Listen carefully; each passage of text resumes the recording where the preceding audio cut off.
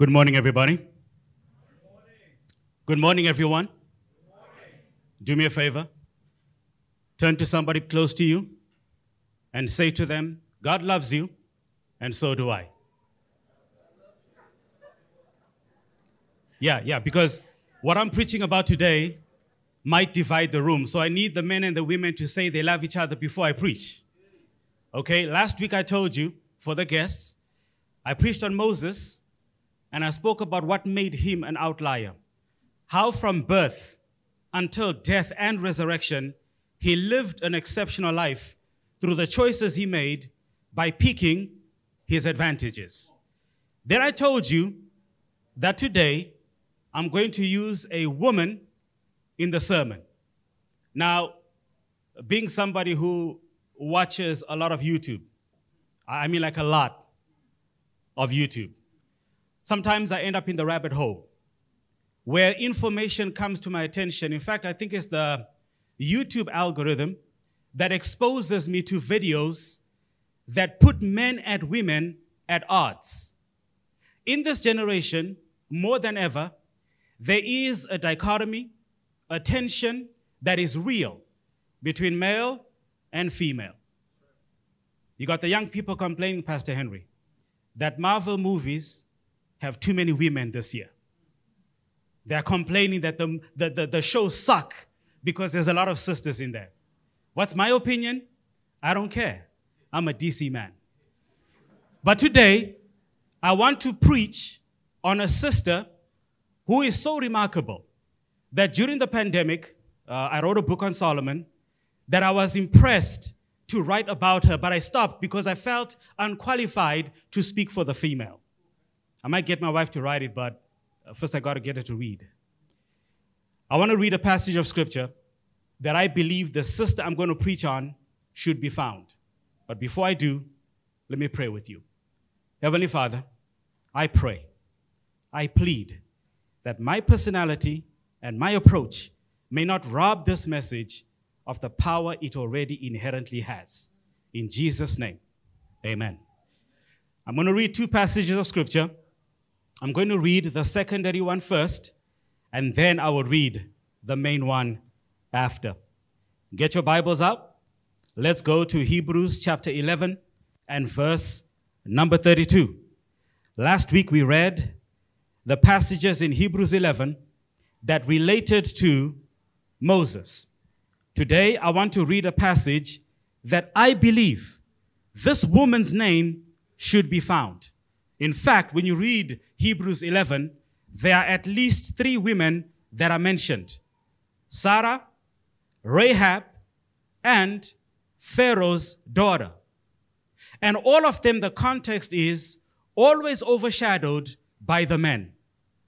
Look at verse number 32. Hebrews 11, 32. How much more do I need to say? It would take too long to recount the stories of the faith of, listen carefully, Gideon, Barak, not Obama, Samson, not me, Jephthah, David, Samuel, and all the prophets. That's it. That's how the writer of Hebrews in this chapter concludes the list of people mentioned in the Old Testament who lived by faith. There's a name there that I'm okay that it's there, Pastor, but I feel that a sister was robbed of her honorary Oscar. And the sister's name is Deborah. Tomato. Sister Didi. Sister Deborah should be in this chapter because everything that Barak did was in connection to the ministry that God had given to her. But for some reason, the writer of this book does not add her name. And so, with all due respect to inspiration, I'm not saying there's a mistake. I'm saying there's a case to be made that Deborah's name should be in this chapter. And that's what I wanted to do in the sermon. Outliers, don't be a regular, don't be regular. And the sermon title is The Queen with No Title. The Queen with No Title. And I believe that Deborah is a queen without a title. Let's read Judges chapter 4, the main passage of Scripture. Judges chapter 4. Let me introduce you once again, or for the first time, to this remarkable woman that I am not ashamed as a man to celebrate in the sermon. Judges chapter 4, verses 1 down to verse number 4. In fact, I'll read verse 5 as well. The holy book of the Lord says, after Ehud's death, the Israelites again did evil in the Lord's sight. And so the Lord turned them over to the king, Jabin of Hazor, a Canaanite king. The commander of his army was Sisera, who lived in Harosheth Hagoyim. Sisera, who had 900 chariots, ruthlessly oppressed. It's enough to just oppress, but he ruthlessly oppressed the Israelites. Not for 2 months, not for 2 years, for 20 years. They were under his thumb. And the Bible says, then the people of Israel cried out to the Lord for help, because why not? It's when we need help that we call upon his name. Verse number 4, Deborah, the wife of Lapidoth, was a prophet who was judging Israel at that time. She would sit under the palm of Deborah between Ramah and Bethel in the hill country of Ephraim, and the Israelites would go to her for judgment. If ever you needed a role model in Scripture, don't run for Sarah, don't run for Mary. Read up on Deborah, and I promise you, young lady, you will be impressed. Let's get into the word for this morning. I believe that the crowning act of creation was man, human beings. Human beings were the most important thing that God created. But the crowning act of the creation of man was the woman. The Bible says in Genesis chapter 2 and verse number 7, that God formed man from the dust of the ground and then breathed into his nostrils the breath of life. And the same breath that was in man was given to woman. It also tells us that God put Adam to sleep. And while Adam was asleep, God took a rib from his side and created Eve. We hear Adam commenting about the form and the presence of Eve, but we don't hear Eve complimenting her husband. We hear Adam say, you are bone of my bone and flesh of my flesh. But we don't hear her say anything. Because she was the beautiful creation from the hand of God, a gift to man, not to step on or to worship, but to work alongside. When the Bible says that Eve would be Adam's helper, it didn't mean nanny. It didn't mean gardener. It meant in the areas that Adam lacked, Eve would fill up. She was his helper, his partner, his boo, his bae, his baby girl. And the plan was, Pastor, that they would work together to replenish, to multiply, to subdue, and to have dominion over the earth together. But we know the story. Chaos ensued. When the man, instead of standing up and being honest, blamed God for the woman blamed the serpent blamed nobody, and ever since then, there's been issues between men and women. Most preachers would not touch this because of culture, because of expectation, because he doesn't want the men to look at him as if he's promoting the women, but at the same time, he doesn't want to be a bully towards the women. But I'm not that guy. If it's in the word, it needs to be heard. It's not always that a man is the hero. Sometimes the sisters will take over. Amen, somebody. Woman. I think the Lord is telling me to stop using slides when I preach. Just go freestyle. Let's go freestyle. In the text that we read in Hebrews, Deborah's name is absent. But when you go to the book of Judges, the writer accounts. She is one of 18 judges in the whole book. She is one of 18 judges in the book. We good? Are we good? Okay. Let's talk about the times in which Deborah lived. Okay? Let's talk about the times in which she lived. Verses 1 to 3. The Bible tells us that the previous judge, who was a man, Ehud, has died. And as always, in that roller coaster relationship with God. When things are good, they forget him. When things are bad, they remember him. And being a faithful father, because yes, God is referred to in the masculine. Don't ever call God a woman. He is a father. A woman can be a father. I'm going to leave it right there. The Bible says that a king, Yabin, a Canaanite, the original inhabitants of the land, were not happy that Israel was there. In their times of obedience, God would give them prosperity. 15 years, 20 years, 30 years, things are good because they're obeying God. But when they disobey God, the text says the Lord turned them over to King Yabin of Hazor. And so because of their disobedience, God would use their enemies as a battle axe, as a teaching lesson, as a guide back onto the path. And so for 20 years, under Yabin's general Sisera, he ruthlessly oppressed the people. And I can tell you right now, when it comes to oppressing a nation, whenever one nation attacks another, which of the population suffers the most? Women and children. Do you know what the Assyrians would do? The Babylonians would do? They would take the able-bodied men and go and use them for their own service in their government and in different areas of society as slaves. They would take the women and children and they would be abused.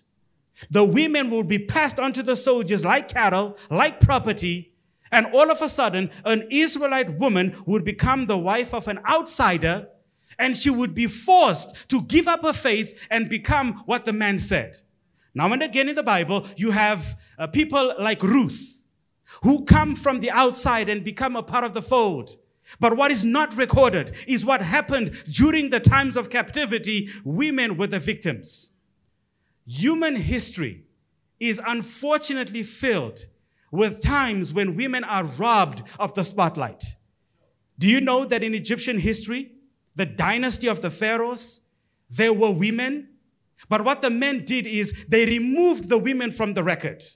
In African history, there are times when women stepped up, when the men were not doing their job, but you don't see it in the history.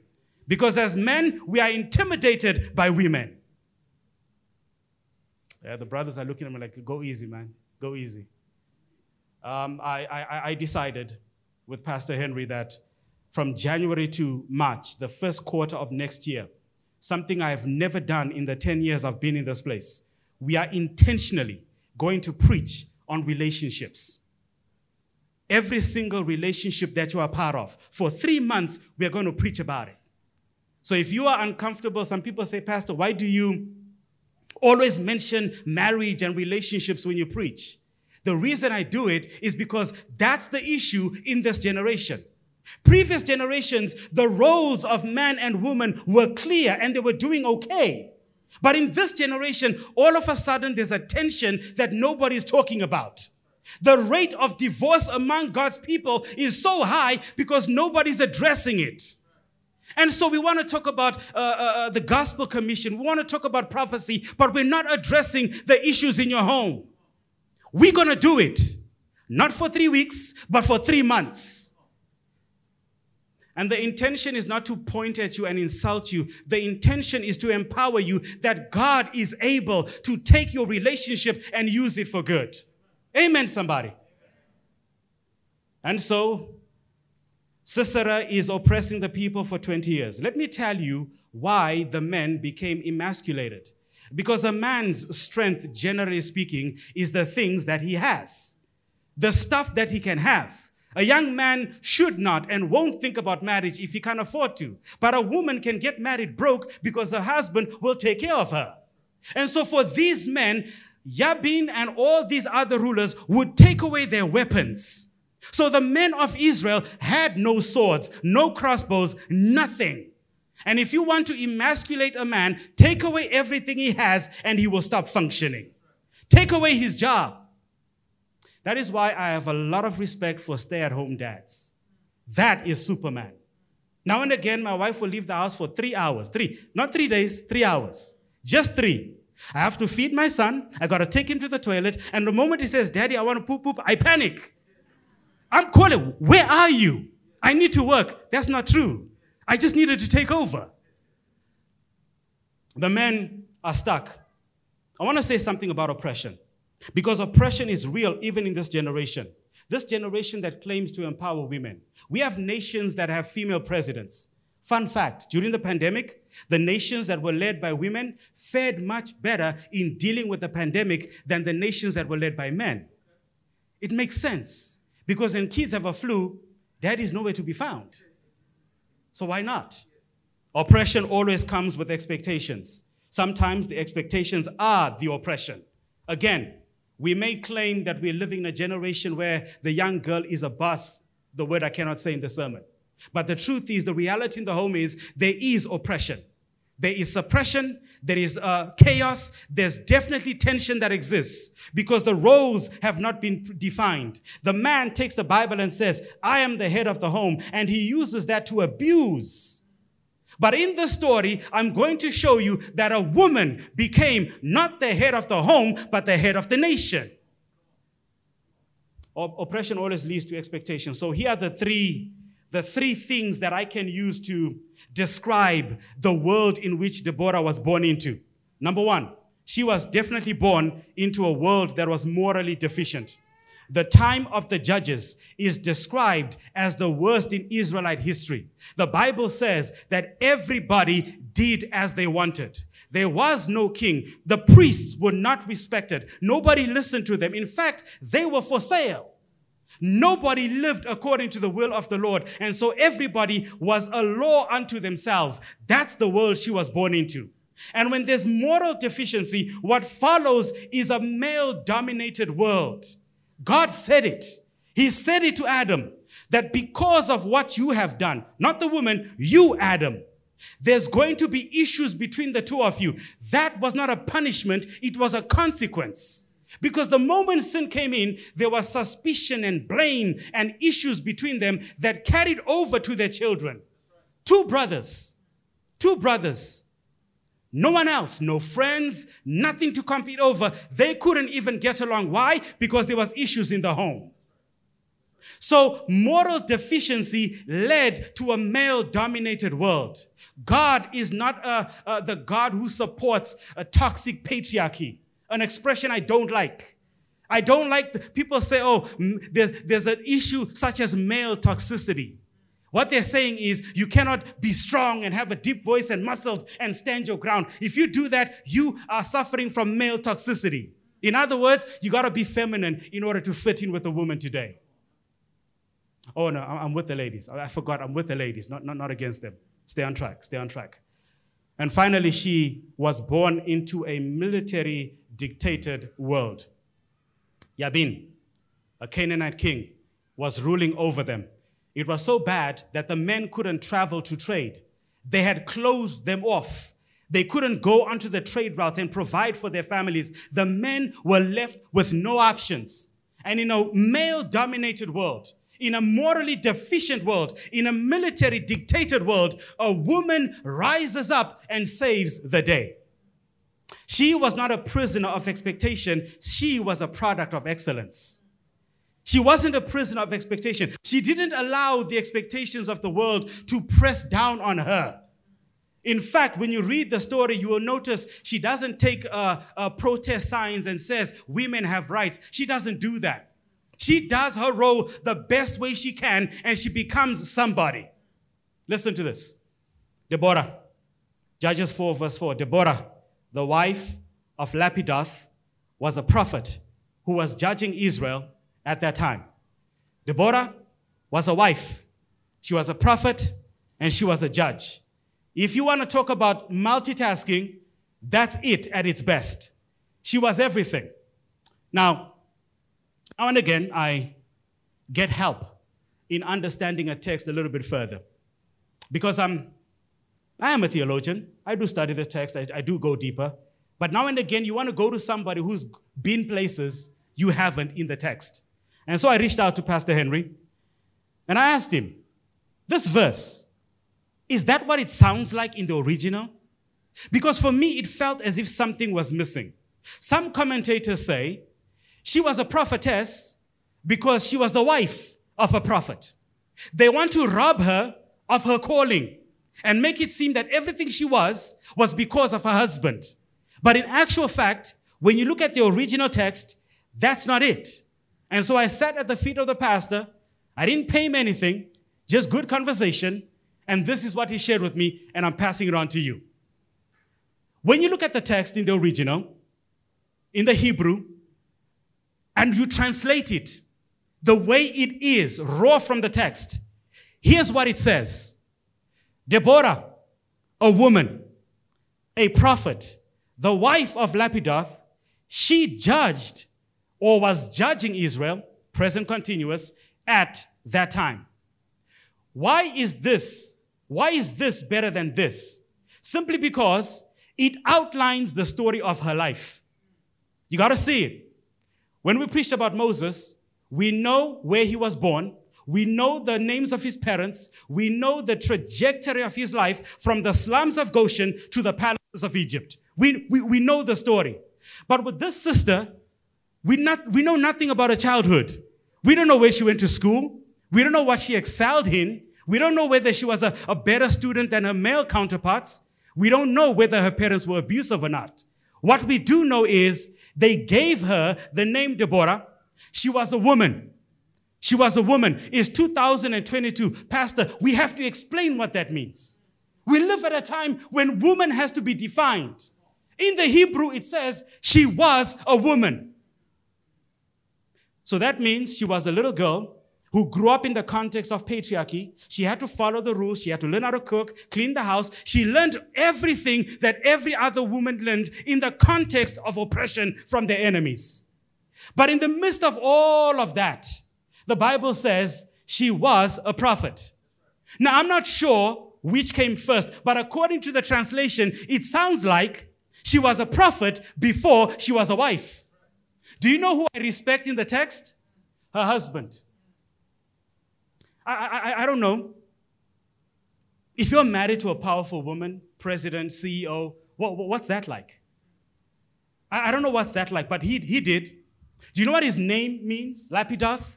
It means torch or light. In other words, this brother was willing to shine the spotlight on his wife. He didn't hold her back.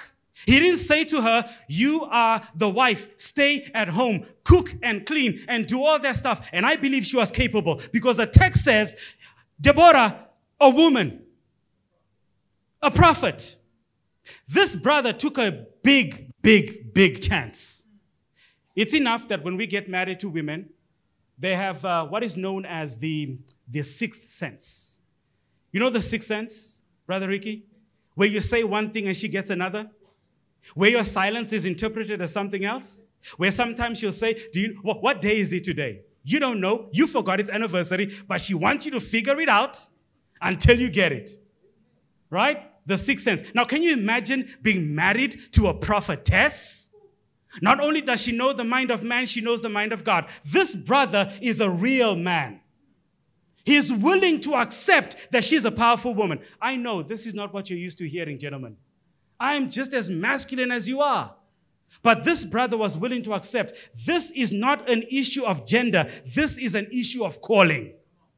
As men and women in this building, each of you has a calling on your life. A real man does not hold back a woman because he's intimidated or because he's afraid. A real man lifts his woman up because an elevated woman will further elevate you. Yeah, I get it. The single guy is going to keep saying, come on. I get it. I understand. It's hard for the married man to say amen. Because it's possible that you thought about this just this week. The Bible says that she was a prophet. That meant that she received messages from God. And I want to be clear about something, because people like to say this in a text or in world situations. When you talk about Christianity in China, they say the reason that women are leading is because there's no men to do it. There's a truth to it, but I feel like we are disrespecting the gifts of women. Do I think that women should play in the NBA? No. That's a bad idea. Let's not do that. WNBA, NBA. Let's separate it. Okay? But when it comes to serving God, when it comes to helping society and raising the children and lifting up nations out of economic chaos, it's not about gender, it's about function. God separated the roles not because the woman couldn't. That wasn't the issue. The issue was, how can we create harmony so that the home becomes the neighborhood becomes the city becomes the nation, and the nation becomes the world. And God decided, man, you are the head of the home, woman, you are the neck. So it's not about you are not able to do it. It's that it works better. When the world comes knocking at your home, the man answers. But when the world walks in, the beauty of the home has been created by the woman. Am I dwelling on that a little bit too much? Okay. Let's talk about the trajectory of this woman's life. She started off as a daughter. She was a woman. God called her to be a prophet. He trusted her. God even trusted her to be a wife. And not only was she a prophet who lived in obscurity away from the people and would now and again come and give a word from God and disappear like Elijah. Oh no, she was there. She was always there, to the point that she became a judge. I know that as I'm speaking, you might be struggling to see that world, but I want you to understand it was unusual for a woman to do that. The Bible says that Lot sat at the gate, not his wife. Not his wife. It was Lot, the man.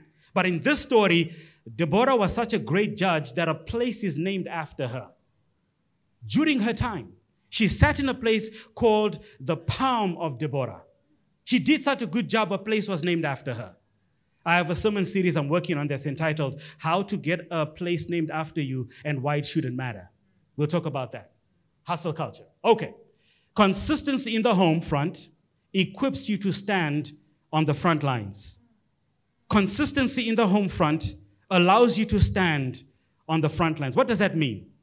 Do not ever, I don't care what the YouTubers say, I don't care what the TikTokers say, do not ever take for granted what happens in your home. If you fall in love with your job more than your spouse and your children, if your business gets your time, your health, and attention more than the people that God has placed in your life, I promise you, what goes around will come around. One day you'll be caught fighting for the things that you have when one of you is taking half and the other's taking another half. That's what you worked for. Because you didn't take care of the home front, the front line suffers. A couple, a family that is not functioning well in the home will struggle in society. You will sit and get an award for the work you're doing, but your spouse will be absent. Maybe she's sitting there, but she has tears in her eyes. People will think it's tears of appreciation and pride, but instead it's tears of shame and guilt and sorrow. The world loves him, but doesn't know who he is. The world loves her, but doesn't know who she is.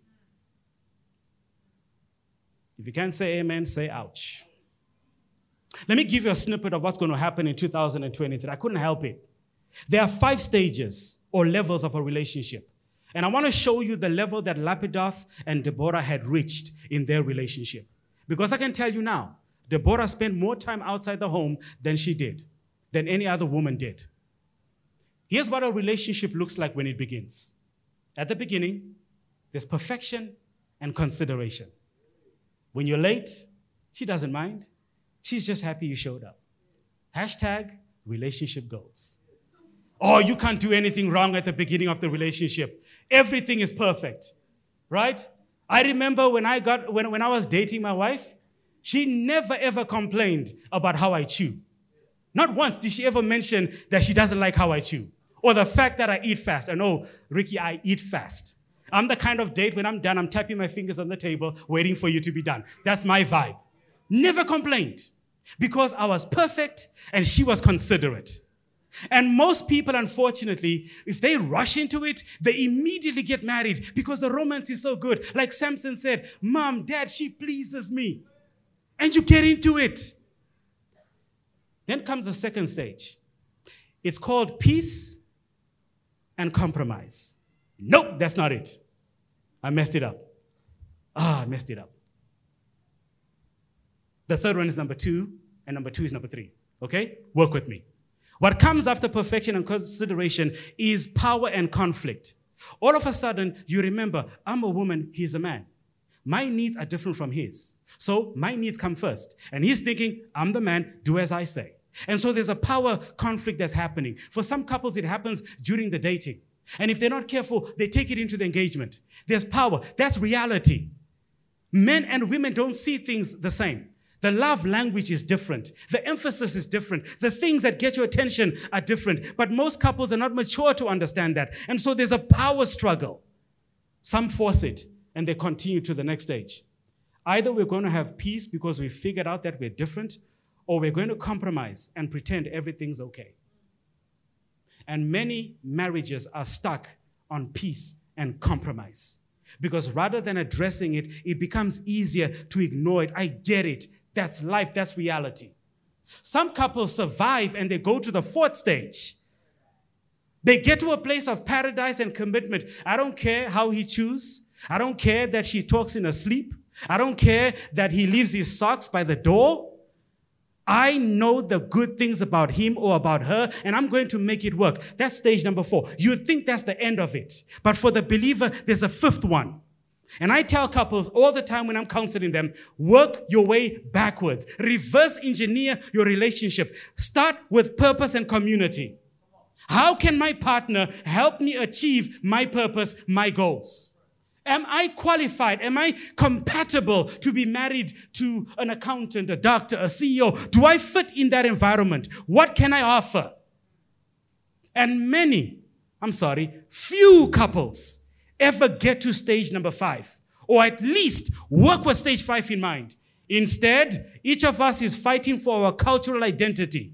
In my home, this is what a woman does. In my family, this is how a man behaves. And so there's a tension between history, the present, and a future that doesn't exist. But in Deborah's home, her husband understood, my job is to shine the spotlight on you. Number 1, because God has called you to be a prophet. Number 2, because God has called you to settle the disputes among the people. No men were doing it, but she was. And she got approval from the community. She didn't force herself on the community. Listen. The Bible says she would sit under the palm of Deborah between Ramah and Bethel in the hill country of Ephraim. Ramah and Bethel were considered at the time, the places where God was recognized, God was worshipped. And she sat right in the middle. Because ladies, when you sit and worship God, things get better in your home. Things get better in your home when the wife prays, when the wife holds it together, when a man is overwhelmed, but rather than sticking a finger in his face and calling him a loser, instead she prays for him. When he's sitting down and calculating the bills, she stands behind him and holds his shoulder and says, honey, it will be okay. I'm praying for you. That's a man who will stand up and be somebody. So Lapidot said, go ahead, baby girl, do your thing. I know you got it. People would come to her. Couples would come to her. Men would come to her. Young and old, they'd come and talk about money issues, relationship issues, political issues. All their fears, they laid them at her feet. And Sister Deborah, by the way, her name means bee. Beyonce is not the queen bee. Deborah is. She is the original queen bee. That should have been the title of the sermon. Note to self. Number 5, one more role she got to play. She was so good in her home. She was so good in a neighborhood that God said, I'm not done with you just yet. Judges chapter 5, verse 7, the Bible says, this is a song of Deborah and Barak. And the songs, one of the words says, there were few people left in the villages of Israel. You know what that means? That because of the oppression, some people were leaving. They couldn't handle it anymore, Pastor. It was difficult. But this sister never forced her husband to relocate her to another country because things were bad. She didn't say, let's go to Singapore. No, she's like, we're going to stay right here and we're going to be the change that we want to see. See, Deborah is the kind of wife who doesn't leave a church because she doesn't like another woman. Deborah is the kind of woman who's not intimidated or jealous when she sees her husband talking to another woman. She was okay with it because she was confident in herself. She said, we're not going anywhere. We're going to make a difference until she qualified to be called the mother of Israel. I don't know whether she had children. The text doesn't tell us. I can speculate that she did or she didn't, but there's no evidence that she had her own children. Let me play with this a little bit. And I don't want to step on anybody. I don't want anybody to feel uncomfortable. But let's assume, Pastor, that she didn't have children. Let's assume she didn't have children. She didn't let that stop her from being a woman, a wife, a prophetess, or a judge. In fact, I assume that if not having kids, it allowed her to do more in a shorter period of time. Let's pivot. We've spoken about her in her sphere of influence, in her comfort zone. She's an outlier, but she doesn't stop there, because for her it's not enough that she's helping her people in the midst of oppression. She wants to get rid of the oppression. Listen to the statement. Outliers don't believe in putting a Band-Aid on a cracked wall. Do you understand what that statement means? That there are some people who are not willing, maybe they don't have the willpower, the faith, the courage, or the desire to confront the real issues in their life. Not Deborah. She understood it's not enough for me to be helping people with their everyday problems when I know what the real source of the problem is. She understood that the presence of the Canaanites, the presence of the general Sisera for 20 years, that was the problem. And so in her prayer life, God spoke to her and he told her that, listen, it's time. You've done such a good job as a wife. You've done great as a prophetess. You've done great as a judge. But now I want you to lead the armies of Israel. And this is where men get tested. It's one thing for a woman to do her job well in her area, but it's another for her to take over. Let's read the text. Judges 4, verse number 6. The Bible says one day she sent for Barak. Sister Lydia, that's how much power she has. She didn't go to him. Oh no, she sent somebody to go call him to come to her. That's gangster. She sent somebody to call him. And Barak, I'm going to tell you right now, he's a good man. He's a good man. You're going to see it. And this is what the Lord, the God of Israel, commands you. See, I like what she did. She could have done what most women do and say, I'm the judge. Do what I'm telling you to do. She could have used that moment to step on the patriarchy, but she didn't. She kept speaking for God. She said to him, God has told me to tell you that it's time. Get 10,000 warriors. I will call out Sisera. In other words, that God was going to provoke Sisera. When it comes to, again, like I said, please forgive me. My personality is flawed. God's not done with me just yet. When it comes to relationships, I find that women are more talented at provoking men than the man is at provoking the woman. Don't nod your head. Don't agree with me. Just tap your foot twice. Right? And so she uses that language. We're going to provoke Sisera. All these years, he has never seen the men gather together. He has never seen them stand up for something. But now, gentlemen, I need you to step up and be men. I will call out Sisera, commander of Yabin's army, along with his chariots and warriors, to the Kishon River. There I will give you victory over him. See, not only do women understand the fragile character or personalities of men, even God understands it. And so God is going to provoke Yabin. He's going to provoke Sisera. How does he do it? Around the Kishon River, it's in a valley. And so there's a space of ground where the people can have a battle, they can fight. And so what God wants them to do is go to the banks of the Kishon River. Now, can you imagine trying to drive chariots onto the mud? That's not a good idea. But see, Sisera is an egotistical man. He's a general. He's a man's man. And so he hears that this lily-livered, namby-pamby people have decided to stand up against him because a woman said so.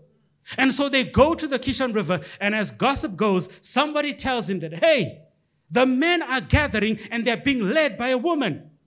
And Sisera, without thinking about military strategy, rushes over and addresses the issue.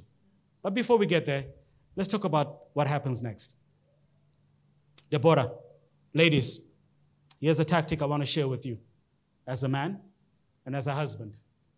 If you want to get things done, don't impose, just expose. Here's what she did. She never imposed on them her authority.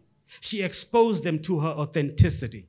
Since she began to have the spotlight on her, all Deborah did was be real. That's all she did with individuals, with families, with couples, and now with the nation. And that's why Barak was not only willing to listen to her, he was willing to follow her. Not because she said so, but because he saw leadership in her. Listen to what he said. Barak says to her, Barak's a soldier. He's a man. He says to her, I will go, but I'll only go if you come with me. Let me try over here. This man is willing to follow a woman into the battlefield. This man is willing to listen to a prophetess. You see, the people didn't even listen to the male prophets, but this man knows she has what it takes to lead us. And so Barak says, I will follow you. Some preachers, some commentators, some female preachers have interpreted this as weakness. They look at Barak and say, he's a coward. He has no faith. He can't stand on his own. But again, that's an insult to women. Listen, he welcomes her presence, not because he's a weak man, but because she's a strong woman. That's what attracts him. He's not looking at himself. He's looking at her and saying, you know what? I can be uncomfortable with this matriarchy issue, but the truth is, she's the person that God has called. True outliers are people who recognize the call in other people's lives. True outliers are people who are willing to be led by somebody who has a calling. It doesn't matter if you're younger. It doesn't matter if you're single. It doesn't matter where you come from. If God has given you a call, allow him to use you. Very well, she replied. I will go with you. But here's the thing. You are not going to receive the honor. A woman, okay, Sisera is going to be destroyed by a woman. The Lord's victory over Sisera will be at the hands of a woman. And then the text says, so Deborah went with Barak to Kadesh, which means he was okay with the woman getting the credit.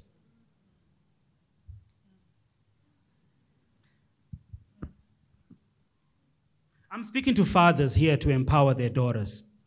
I'm speaking to husbands to empower their wives.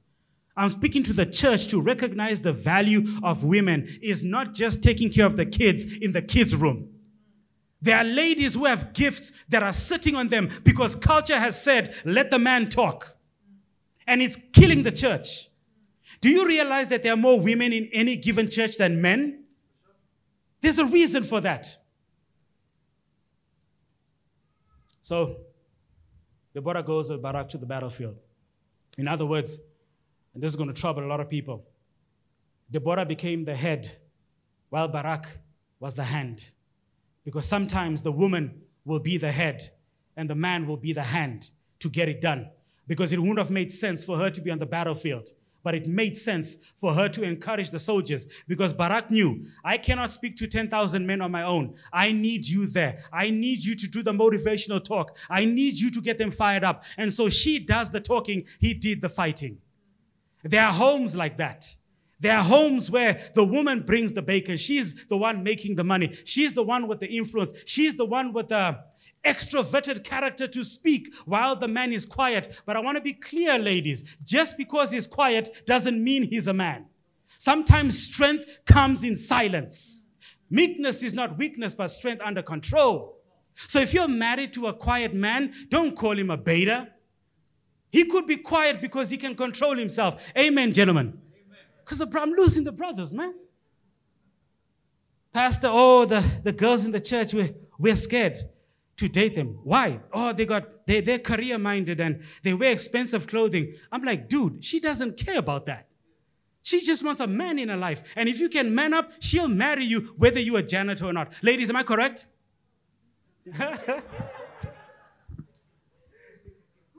Y'all fell into that so quickly. Oh, they want kings with titles. That is so true. Deborah married a torchlight. She didn't marry a floodlight. Sisera, the Bible says, I'm cutting the story short. They fight the battle.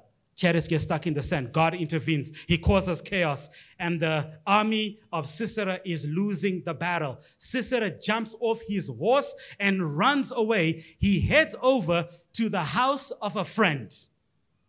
I'm almost done. Verse 17, and the Bible says, the Lord discomfited Sisera and all his chariots and all his host with the edge of the sword before Barak. Sisera lighted down from his chariot and fled away on his feet. The man jumped off the vehicle. The vehicle he depended on, the 900 iron chariots he depended on, were not helping him right now. Because, gentlemen, a time will come when your money and your power and your influence can't save you. He gets off the chariot and he runs on foot towards the house of a friend. He gets there, the friend is not there, but the friend's wife is there. The woman's name is Jael or Hayel. He finds her. Where's your husband? I need help. My husband's not home, but I'm here. And so the story says that she invites him in. Because whenever has a woman been threatening? He goes into the home thinking, I found a place I can hide. Pause. Hayel and her family, at least her husband, was friends with King Yabin. And so by extension, Sisera thinks because they are friends with King Yabin, then they'll get me covered. They'll protect me. And so he comes into their home. Husband is not home, but the wife is. And so this is what he says to her. He says to her, please give me some water. I'm thirsty. Now, again, we don't know much about Hayel. She's not Deborah. She's unknown. She's a housewife. She's not a judge. She's not a prophetess. She's just a housewife. When I say just, I don't mean it as less than. I mean compared to Deborah. She's a housewife. No titles, no place after her name. She is just an ordinary person. Sisera thinks because the husband is a friend of the king, the wife has no choice but to follow. You know, I've seen this play out, and it's so funny, that when husbands are friends, it's harder for them to get the wives to be friends than it is for wives to get their husbands to be friends. Is that a fact, married people? Or is it easy? Oh, guess what? This is my friend's wife. You guys go do lunch together. Nah, that's not easy. That's not easy. And so Hayel is silent. I don't know whether the Holy Spirit speaks to her. I don't know whether she's always had a problem with the oppression of God's people.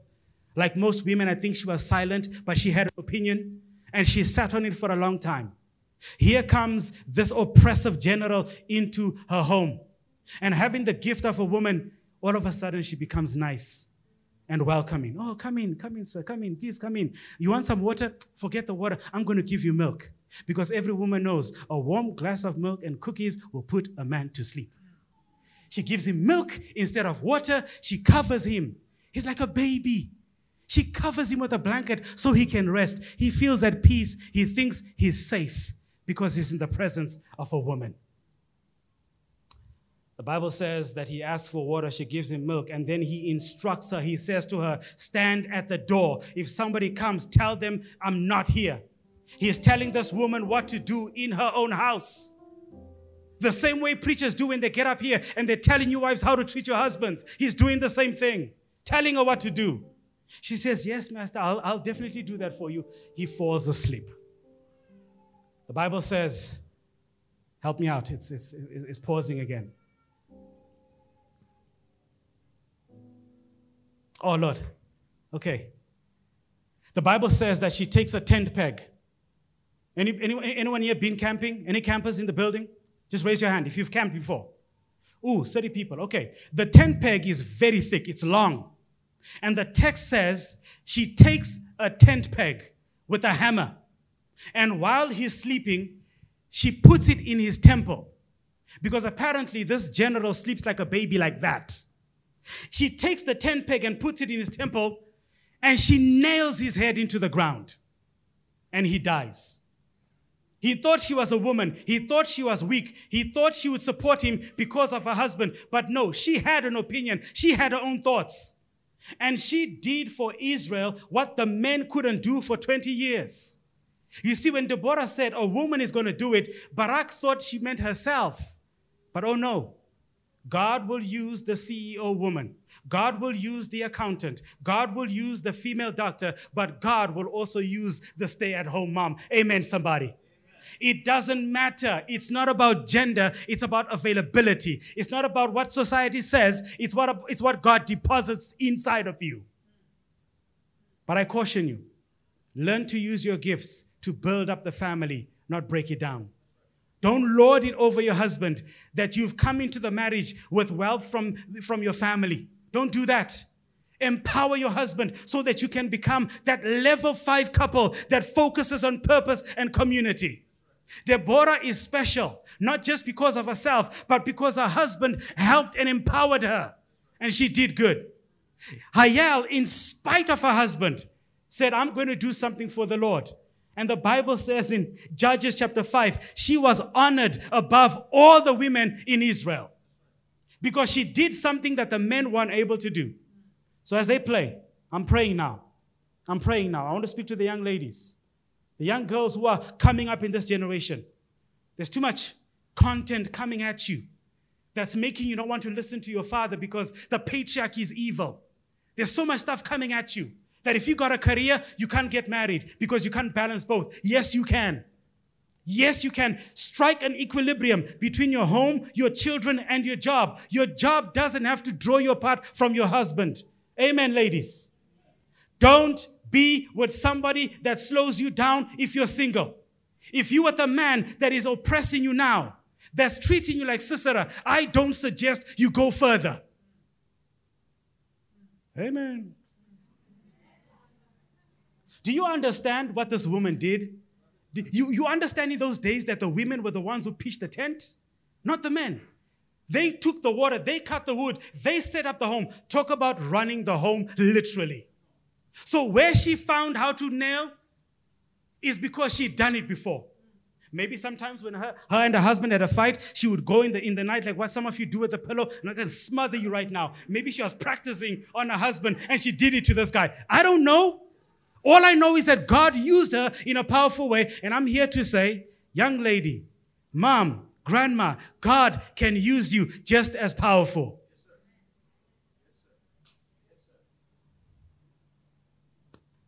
I want to ask if there's any fathers in the room. If your daughter's close to you, can you please stand with her? Any fathers in the room? If you're with your daughter, please stand with her. Get your daughter, come to the front. Don't be uncomfortable. Don't be shy. Get your daughter, come to the front. Get your daughter and come to the front. Do you know that I wanted a son? I'm sorry, I wanted a daughter. I was praying for a daughter. But I think my wife's prayers were stronger than mine. God gave us a son. And I love him to death. I love him to death. Father, daughter. Any other fathers and daughters? Ooh, we need more fathers and daughters in this room. Pastor, that's a ministry right there. More fathers and daughters. Okay. Any couples, husband and wife, willing to come to the front? Any couples? Oh, here we go. Done. I see you. I see you. Any couples willing to come to the front? Husband and wife? A husband who says, honey, I'm standing by your side because pastor's about to pray for you. Anybody like that willing to come to the front? Okay. We got the whole family now. More daughters. How dare you come with one daughter when you have 3? Okay, there's a couple willing to come to the front. Go ahead, keep playing, keep playing, keep playing. From now onwards, we've agreed with Pastor, we need to be very specific when we pray. I cannot cover everybody, so today I'm doing this. No more couples, that's it? No more couples?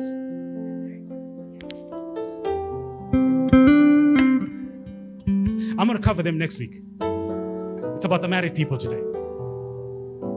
Any engaged couples, you're preparing for marriage. Families are getting ready to let you go. Any young lady, you are not a wife, probably your dad's not here, but you're saying, Pastor, I need you to pray for me.